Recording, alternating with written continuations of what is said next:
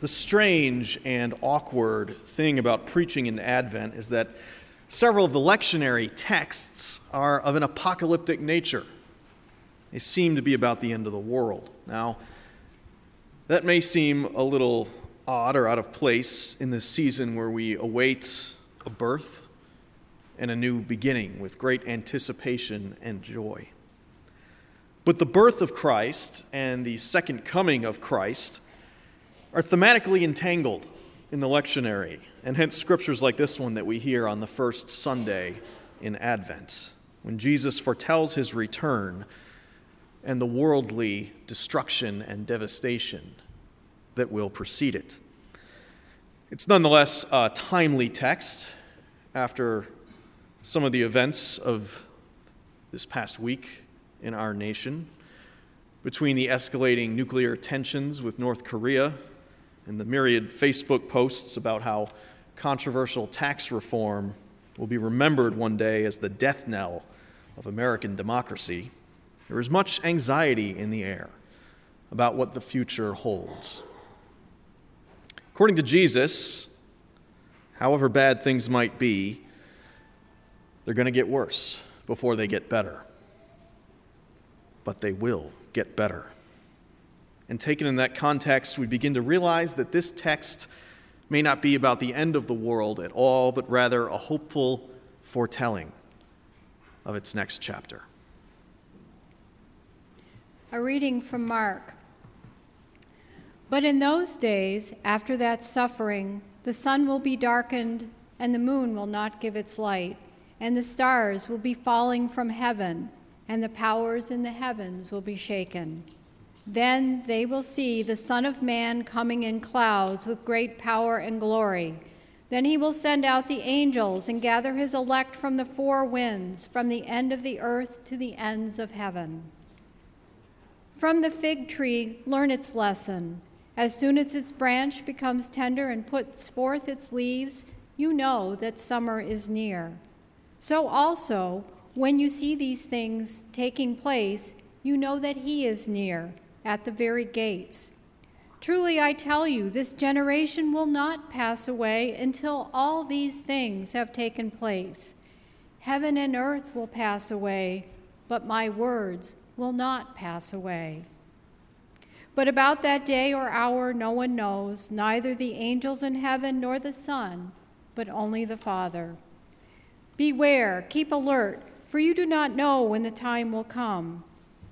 It is like a man going on a journey when he leaves home and puts his slaves in charge, each with his work, and commands the doorkeeper to be on the watch. Therefore, keep awake, for you do not know when the master of the house will come, in the evening, or at midnight, or at cockcrow, or at dawn, or else he may find you asleep when he comes suddenly. And what I say to you, I say to all, keep awake. Hear what the Spirit is saying to the church. Amen. Please pray with me. Everlasting God, may the words of my mouth and the meditations upon all of our hearts serve to glorify you. And may they be in keeping always with the teachings of our Savior, Jesus Christ, in whose name we pray. Amen. A little frog decided one day to go see a fortune teller. The fortune teller looked deep into her crystal ball. "You are going to meet a beautiful young maiden," she prophesied. "From the moment she sets eyes on you, she will have an insatiable desire to know all about you. She will be compelled to get close to you. You will fascinate her." "Where is this going to happen?" the frog asked excitedly. "Oh, please do tell me." "Biology class," she replied.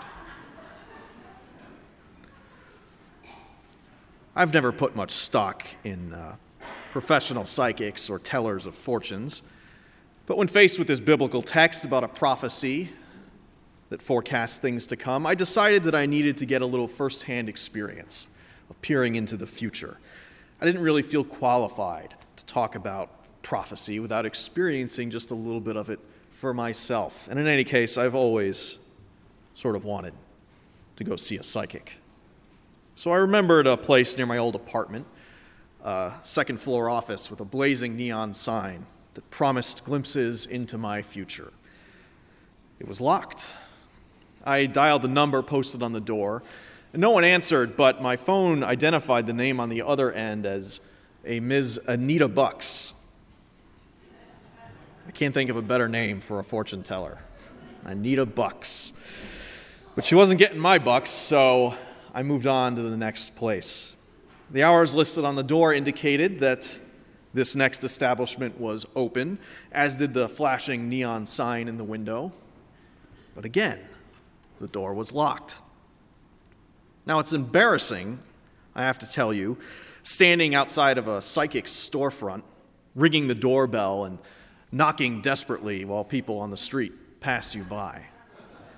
Again, I dialed the number on the door, and this time, a woman answered. "Hello," she said, her voice sounding just a little bit angry. "Who is this?" I told her that I was a potential customer, that I would like to make an appointment and then have my fortune told. "I'll call you back in 15 minutes, she spat back and hung up the phone. 15 minutes later, my phone rang, just as she'd predicted it would. I was already impressed. "When do you want to come in?" she asked, sounding rather hurried. I suggested 2 or 3 times over the next couple of days, and she told me that none of those would work. "I can only see you after 5 o'clock, she said. "Well, I don't know if I can do that," I replied, "but the sign on your shop says that walk-ins are welcome, so maybe I'll just pop in after 5 o'clock if I can." "You can't do that," she shouted. I almost dropped the phone. I was so startled. "If you want to see me, you need to make an appointment. You need to decide right now." Well, I didn't care much for this woman's tone. "How about this?" I offered. "If you can really see the future, why don't you tell me when I'm going to come by?" All right, I didn't actually say that. But I was thinking it. And since she's psychic, it's basically the same thing as saying it out loud. So, yeah, I really told her. Alas, aside from that brief conversation on the phone, I never did end up getting to meet a real psychic or even a phony one. Turns out these folks are not easy to see, not unlike the future itself. In this parable from Mark's Gospel, Jesus shares a prophecy foretelling his return to earth, the second coming, if you will, which many Christians have come to associate with the end of the world, the end of time. But Jesus doesn't know when he's coming back. About that day or hour, he tells us, no one knows, neither the angels in heaven nor the Son. Apparently, even Jesus can't see into the future. But it's likely, I think, that the author of Mark's Gospel believed that that day was imminent, that it was just around the corner. Scholars generally agree that Mark was the first of the 4 Gospels to be composed, and that it was written around the year 70 of the Common Era, or shortly thereafter. Now, that was the same year that Jewish and Roman tensions erupted into open war, and the Romans destroyed the Jerusalem temple in retaliation.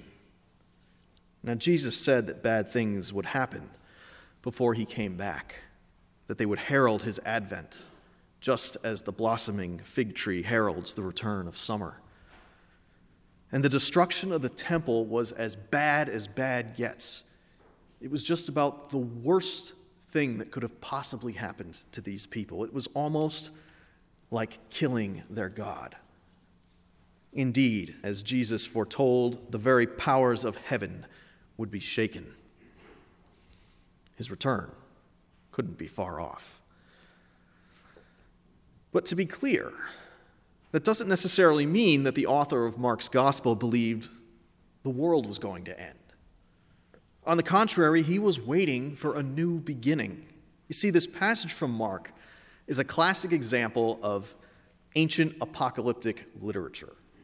Now, this is a very specific literary genre with a few very specific hallmarks. First, it's divinely revealed.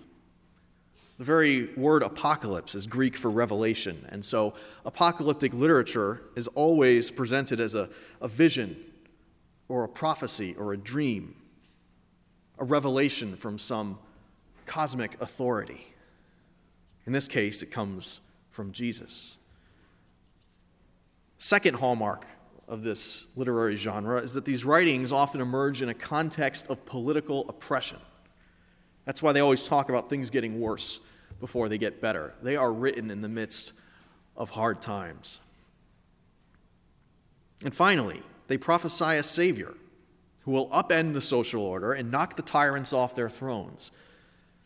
The Messiah does not destroy the world. He sets it right. Other biblical examples of this apocalyptic literature, like the book of Daniel in the Old Testament that was written after the temple was destroyed the first time, back in the 6th century BCE, or the book of Revelation, likely composed during the Roman Emperor Nero's persecution of Christians. These bear the same hallmarks. These were dark times for the people who wrote these things down. Everything was falling apart, and they were praying for someone to put it all back together. Now, this is all an academic and rather long-winded way of saying that this text from Mark's gospel isn't really about the end of the world at all. Nor is the destruction of the temple, as bad as it was. It was not the end of the world. Nor is the current age we live in, for all of its demagoguery and division and decline. The world is changing. There's no denying that. Just a few days ago, I took my sons to the Charlestown Shopping Mall in St. Charles, a place perched upon the very precipice of oblivion. The only operating businesses left are a Von Maur and an old movie theater. The rest of the place has been totally shuttered and left behind in the land that time forgot. But oddly enough, it's still open. Or it was, anyway, until this past Friday, when it finally closed its doors. We went there at dusk, and we were greeted by a lonely volunteer from the Salvation Army, ringing his bell and collecting funds for their annual Christmas drive against all hope in this empty place. He sat in a chair in the main entryway, the bell echoing through the halls. There wasn't another soul in sight. Though when I looked up, I did see a bored security guard leaning against the railing of the second floor. But as I explored the mall further, my boys running ahead of me, oblivious to the oblivion, I began to notice small groups of other visitors shambling through the halls like ghosts. I was reminded immediately of the 1978 horror classic Dawn of the Dead, in which survivors of a zombie apocalypse take shelter in a shopping mall. As they watch the undead roam amongst the abandoned merchandise, one of them asks another, "Why do they come here?" "Some kind of instinct," the other replies. "Memory of what they used to do. This place was an important part of their lives." Indeed, the mall has been a central hub of social and economic activity since the 1960s, a veritable temple of commerce, an important place in people's lives. But as I'm sure you know, that's projected to change. According to economic forecasters, about a quarter of all shopping malls in the United States are expected to close in the next 5 years. And as sellers like Amazon.com keep on growing, their CEO is now worth $100 billion. The decline is likely to continue. We can't predict the future, but we can see the writing on the wall. And it's no secret that a lot of people are saying the same things about churches. I could give you a bunch of statistics, but you've probably heard them all already. Bottom line is, fewer and fewer people are attending church these days. Our church is faring rather well. But in general terms, the institutional predictions are not good.